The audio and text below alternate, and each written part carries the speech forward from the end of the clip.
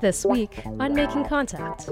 If you don't meet the you look like an Indian, act like an Indian, other people discriminate against you because you are an Indian, you don't meet that vision, you don't get federal recognition. Indigenous communities are fighting for and winning long-awaited legal and political recognition from international governmental bodies, including the United Nations. At times, this recognition leads to special laws and status for First Nations people. But some say this new status comes at a cost, the loss of true self-determination for their communities. On this edition, we hear from lawyers and scholars who spoke at Transformative Justice in Communities of Color, an event held at the University of California at Berkeley in September 2008. I'm Puck Lowe, your host this week on Making Contact, a program connecting people, vital ideas, and important information. Rebecca Sotzi is professor of law at Arizona State University. She speaks about what she calls the paradox of colonialism for Native people.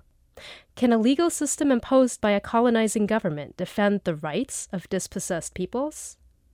How can contemporary movements for Indigenous sovereignty imagine social healing for the future? And what does the law have to do with how we see history and ourselves? So I start my paper with what I call the paradox of colonialism for Native people. And that is, what's the story that we tell? And then what's the story that we tell now in an era of self-determination? UN Declaration says, hey, Indigenous peoples have a right to self-determination. They're equal to other peoples. We're telling ourselves that story about self-determination. It's really powerful. But we keep telling this other story too. And so what is that story?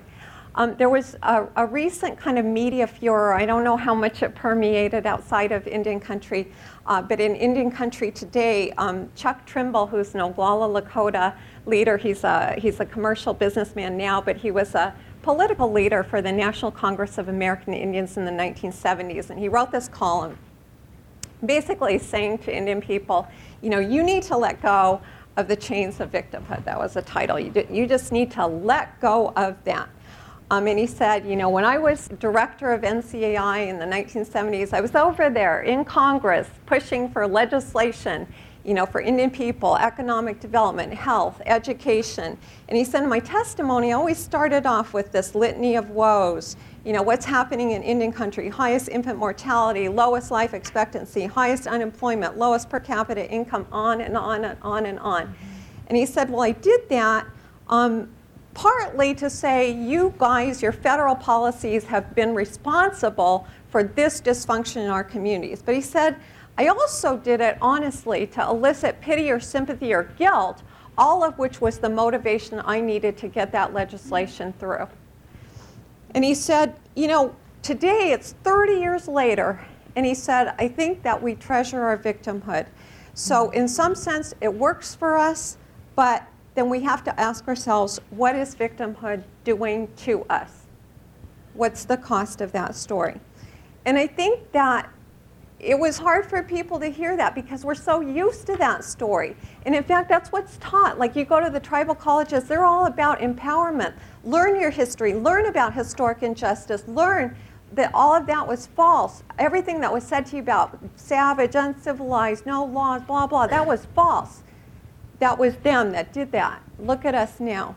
And so nobody's saying that that's not true in a sense, but what's the impact of telling that story generation after generation after generation?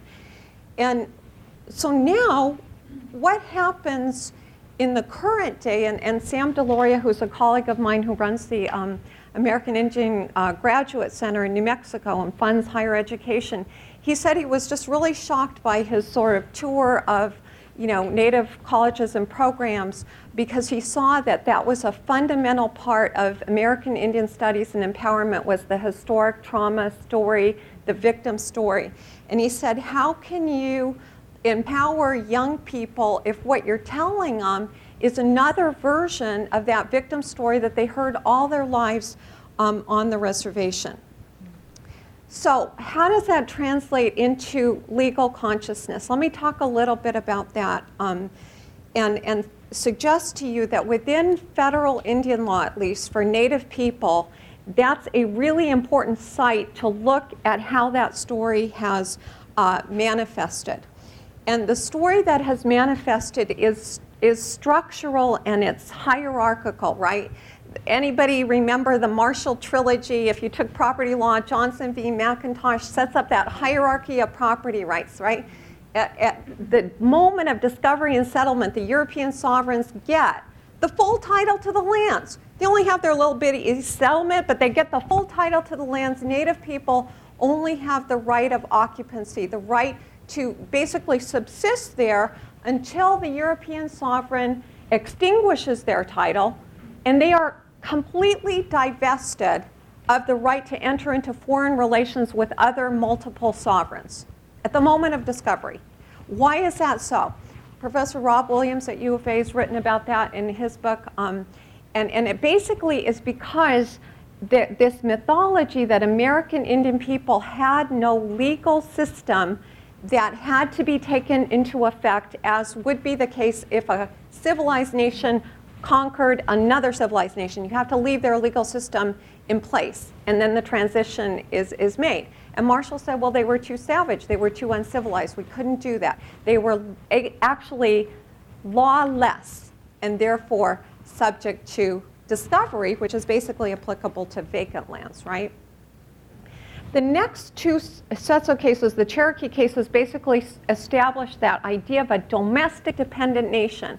So this is the hierarchy of sovereignty. By virtue of discovery, the European sovereign takes over as the superior sovereign, and Indian nations, because they are totally within the territory of the United States, become these domestic dependent entities. Marshall said they were in a state of pupillage. They were wards. The federal government was a guardian. They had no independent standing to sue in their own right in the United States Supreme Court for Georgia's violation of the federal treaties. Now that notion, domestic dependent nation, had a sense of paternalistic benevolence. We have to protect you, right? In the 19th century, that turned into federal power, plenary power, extra constitutional. Because of our duty to protect you, we get the power to do what?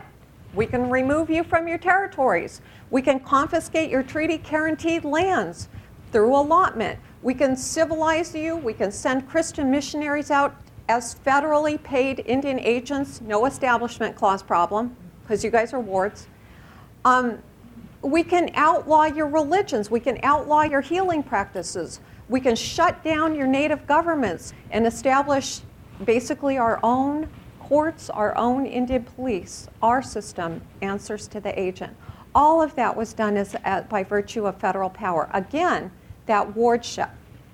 Okay, so fast forward, right? Where are we right now? And Sam DeLauria would actually say we actually are in almost the same place, because the only reason the United States tolerates the separate nation status of Indian nations is three things. They're poor, they're culturally distinctive, and they have this special legal relationship, once termed guardian ward, now termed the federal trust responsibility. But it's really the same thing.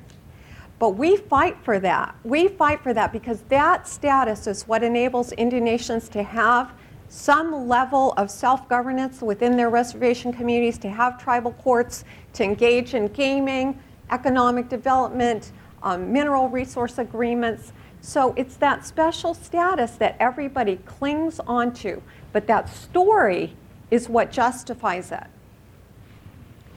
Okay, so what happens after that? We are in an era of self-determination. What does that mean?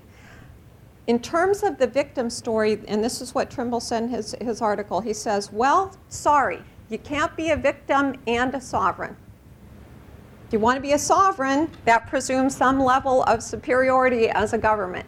And you can't drag yourself down to inferiority by being a victim and still claim sovereignty. And so he put it right out there. And I think that that is what, within Native communities, we have to think about. Now, how does that manifest with other communities of color that we interact with? And here I want to say that the lesson to Native people has been, if you are not poor, culturally distinctive as Indian people, the larger society is not going to tolerate you. And so in terms of the federal government's policy of termination in the 1950s and 60s, it was targeted at the successful tribes who used their resources and had a standard of economic living. The trust responsibility was terminated. They were no longer legally Indians. Same thing for cultural distinctiveness. Those groups petitioning for federal recognition, if you don't meet the you look like an Indian, act like an Indian, other people discriminate against you because you are an Indian, you don't meet that vision, you don't get federal recognition. So marginalized, that's the definition of what's an Indian. Gaming, what about the gaming tribes? Some of them are doing pretty well. They're actually even players in the politics. And that's breaking down in really, really nasty ways. Number one, it balkanizes the native communities. So the large land-based treaty tribes that don't have a lot of money broke off from the small California gaming tribes at National Congress of American Indians, said, our issues aren't your issues. We're still poor. We still have treaty rights. We have a nation-to-nation relationship. We're not in this economic entrepreneurship game.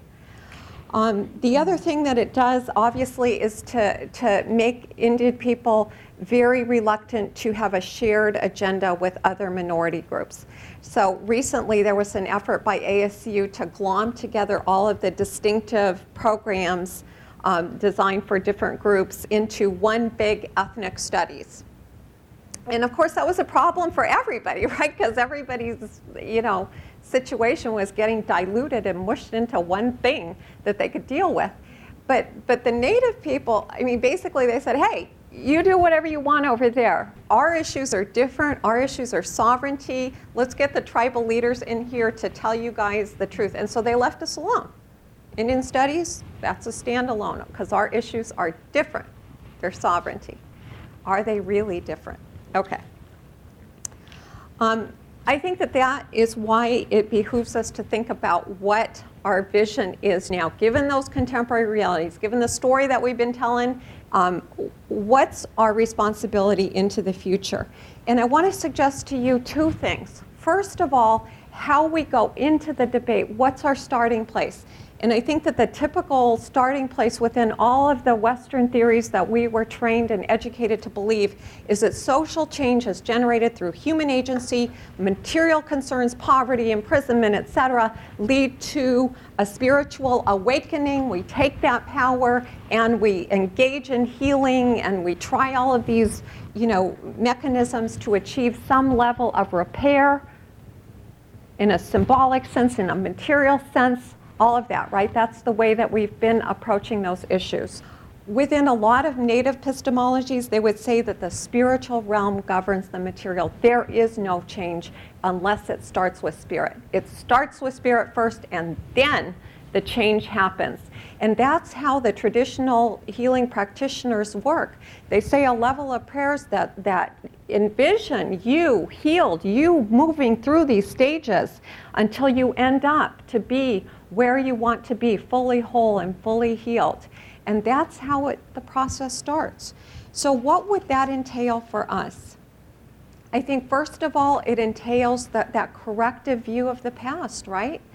We weren't lawless. We had sophisticated legal systems, legal norms, healing systems.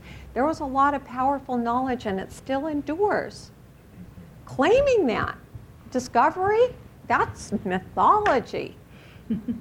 Domestic dependent nation, that's a fiction. It can help us out right now in terms of the status thing, but it's really a fiction. There's no truth in that. Second thing, in terms of our ability to deal with the future, one very, very alarming thing. I just got back from this conference on climate change.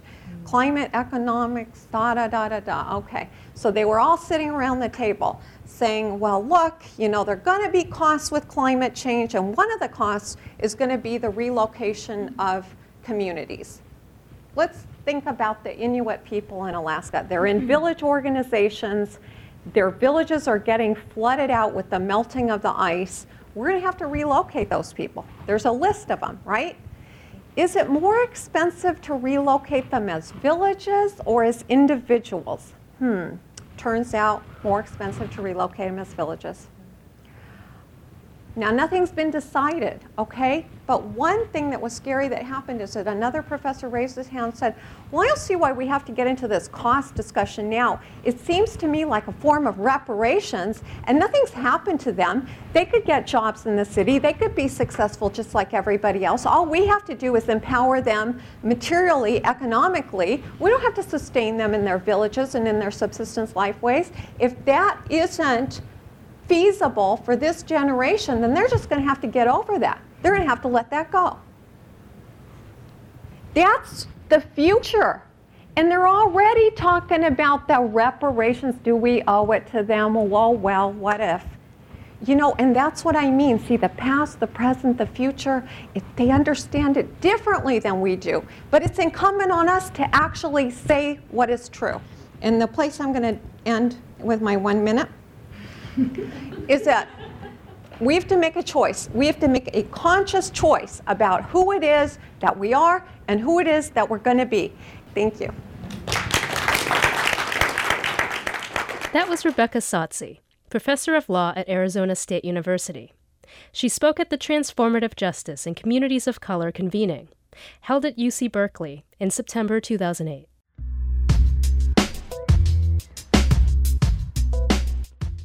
Moana Jackson is a New Zealand Maori lawyer and university professor. He has worked extensively on international Indigenous issues, drafting the United Nations Declaration on the Rights of Indigenous Peoples, and serving as a judge for the International Tribunal of Indigenous Rights. We'll hear excerpts from a speech entitled Culture, Language, and Power. We lived on the banks of a river, and for our people too, the river is the lifeblood of Mother Earth. And in the middle of our river stood a rock which was shaped like a chimney, and we called it Te Kohatu o Te Ataria, or the Rock of Te Ataria. And it had a story, because it had a spirit. And when I was young, my grandfather took me to the rock and told me how it's got its name, Te Kohatu o Te Ataria. That once there was a handsome young man called Te Ataria who fell in love with a beautiful young woman called Hineaka Tioke. But her family didn't want her to have anything to do with him. They didn't think he was good enough for her.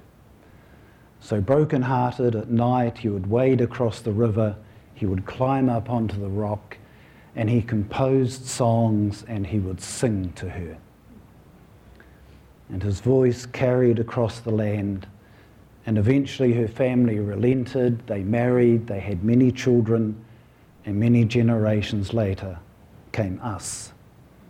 My grandfather took my hand and he put it on the rock and said, "Touch this, because this is who you are." When I was about 10 years old, the local government in the area decided that it needed to do some flood control work on the river. They didn't talk to our people, because if they had, we would have told them that the river's actually a braided river. That is, it has a wide, rocky shingle base.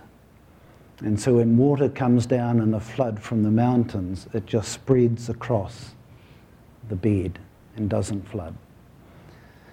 But they didn't talk to us, and the first we knew of what was happening was one morning we were having breakfast, we heard some loud explosions, we ran down to the river to find that our rock had been literally blown away. My grandfather was 83. And I can remember him stumbling into the river, and there were tears running down his old cheeks, and he was pushing aside the workers trying to gather up the shattered remains of our river, of our rock.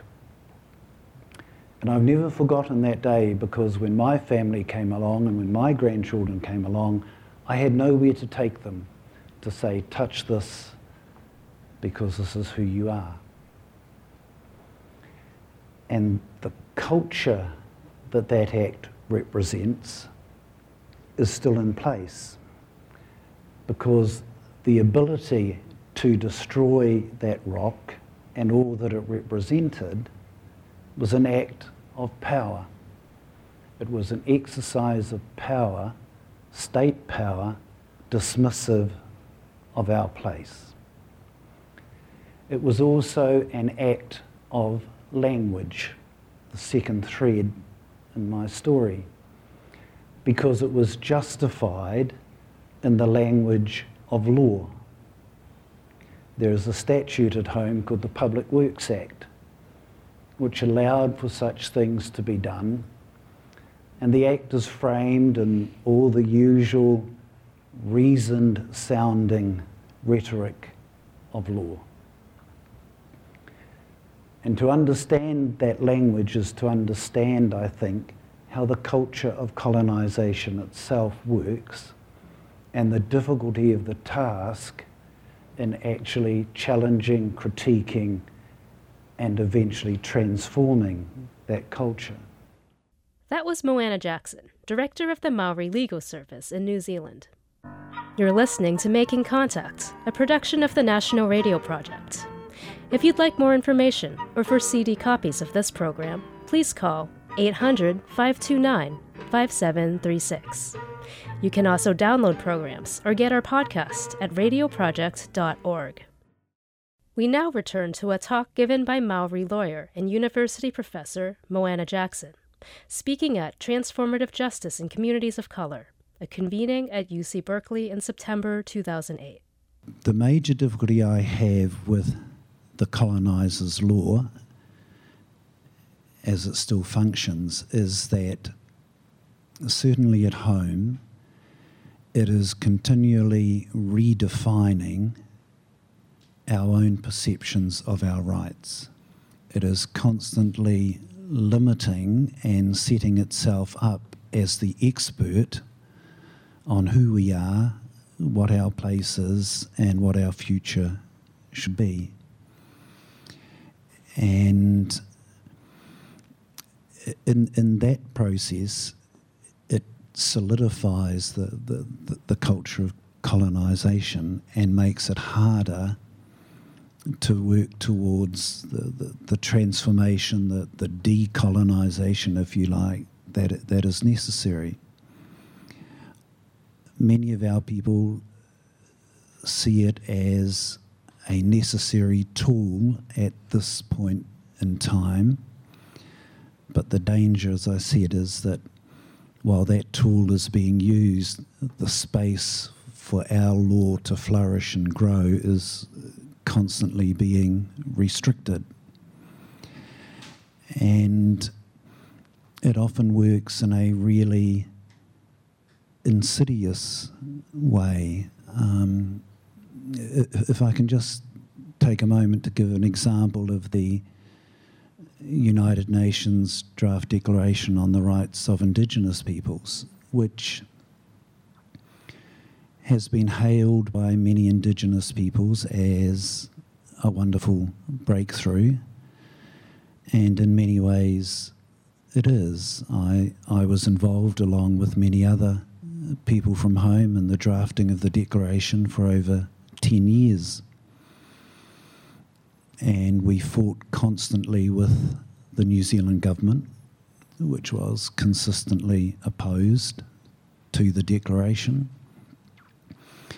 And when it was finally voted upon in the General Assembly, as you may know, only 4 countries voted against it, and they were New Zealand, Australia, Canada, and the United States. But for quite different reasons, I actually found myself also opposing the final draft, because not many people, I think, have picked up what is really a most insidious change in the Declaration. I'm sure you're all aware that in many of the fundamental human rights conventions, one of the basic rights acknowledged is the right of self-determination. And so the conventions talk about all peoples have a right of self-determination. And when we began drafting the Declaration in the late 1980s, we decided that if the Declaration was to be a statement of minimum human rights standards, then we would just transfer that right of self-determination into the Declaration and say all Indigenous peoples have a right of self-determination. The difficulty we had in that process with the New Zealand, United States, Canada and Australian governments was that they would not acknowledge the right of self-determination. The final draft of the Declaration, which was accepted by the great majority of states in the United Nations General Assembly, had actually changed the definition of self-determination with one little word, and what I call an act of legal magic. Because whereas in the conventions it says all peoples have a right of self-determination, in the Declaration it says Indigenous peoples have a right to self-determination. And that little transposition of words actually alters the very meaning of the right. Because if you have a right of something, then it is inherent in your humanity. It is part of your humanity and therefore a human right. If you have a right to something, it is an aspiration to which you may one day be allowed. And that was the law, as it is called, at work. And so it has granted Indigenous peoples not a human right, but like, say, the rights in the Marshall cases here in the United States, rights available to those who are somehow less than human. And as long as that law continues to behave in that dishonest, deceitful way, while proclaiming justice for all, then it continually impinges upon and limits the rights which Indigenous peoples have traditionally defined in terms of our relationships as fully sentient human beings with Mother Earth, with the environment and so on. And it's that sort of danger that I see in putting too much continued faith in that law. I don't deny that many of our people at home will certainly continue to see it as a tool, but I think we have to be very aware of the dangers it can cause as well. That was Moana Jackson, New Zealand Maori lawyer and university professor. That's it for this edition of Making Contact. Special thanks to Dan Turner, Ron Rucker, and the Monday Morning Breakfast crew. For a CD copy of this program, call the National Radio Project at 800-529-5736, or you can get our podcast at radioproject.org. Lisa Rudman is our executive director, Con Pham, associate director, Tina Rubio, executive producer, Andrew Stelzer, producer, Elena Botkin-Levy, production coordinator, and I'm Puck Lowe. Thanks for listening to Making Contact.